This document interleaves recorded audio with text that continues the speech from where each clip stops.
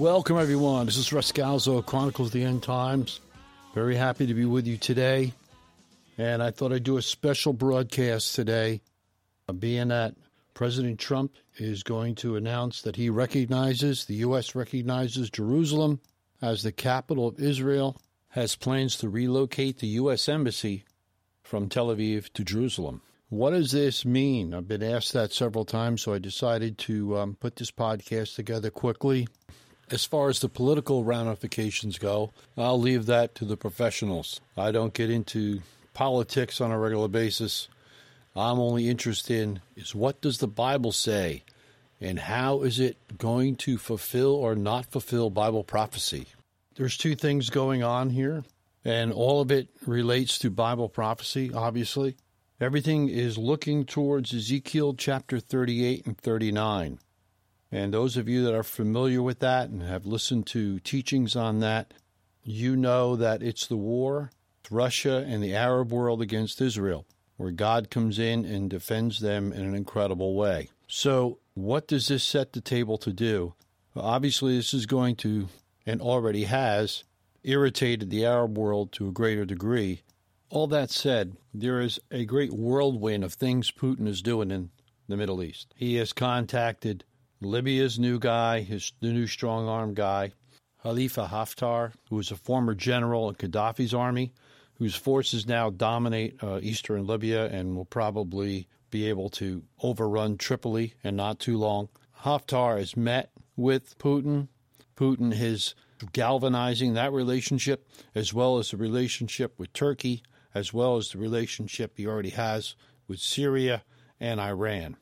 The Kremlin has already deployed troops and fighter jets to western Egypt to join the country and the UAE, which is backing Haftar and his unifying fight against Islamics. So it's happening everywhere. There's hardly a country that he doesn't have his fingers in. And, of course, Saudi Arabia just sits there by itself, kind of trembling in its boots, along with Netanyahu, the Prime Minister of Israel.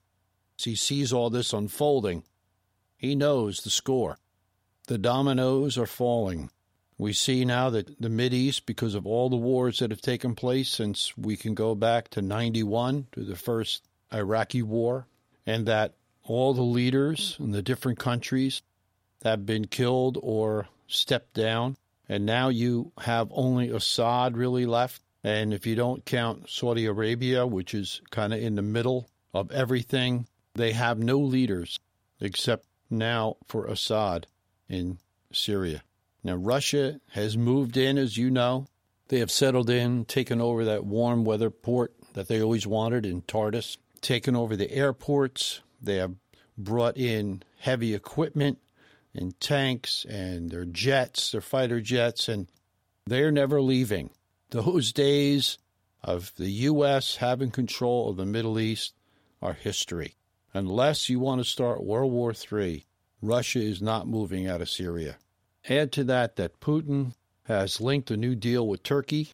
NATO's second largest standing army is in Turkey, and they're selling the most advanced, the S-400 air defense system to Turkey, and they've already deployed it in Syria, and they've sold the older one, the S-300, which is very advanced still and formidable, to Iran, shipping in all these advanced air defense systems. And who do you think they're worried about defending? They're worried about attacks from Israel. And so now Russia is making sure that their Arab buddies all have the technology they need to shoot down Israeli jets in case anything should transpire. With these factors in place, now with President Trump recognizing Jerusalem as the capital of Israel, we have the combination of agitation of the Arab world and facilitation by Russia.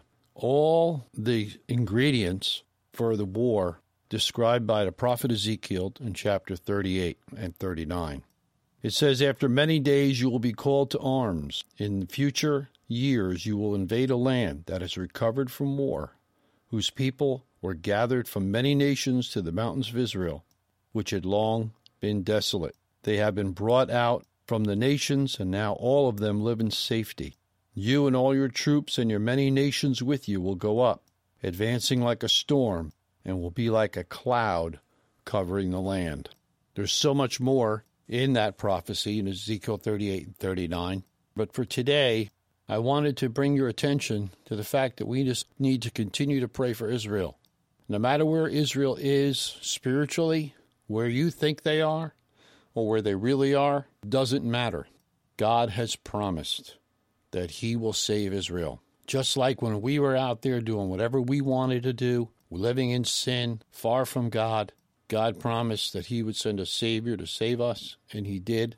And he made the same promise to Israel. He's going to save a remnant. Paul says there shall be a remnant, and that we as Gentiles should not get overconfident and not get boastful, because we are coming off of the root. The root is Israel. Our Old Testament, all the promises of the Messiah, all the promises of God, right on down to the birth of Jesus Christ and the cross and the resurrection, all comes from the root, all comes from Israel. And we are grafted into the vine, and we shouldn't be conceited and think not and pray not for Jerusalem and for the peace of Jerusalem, as God asks us to do.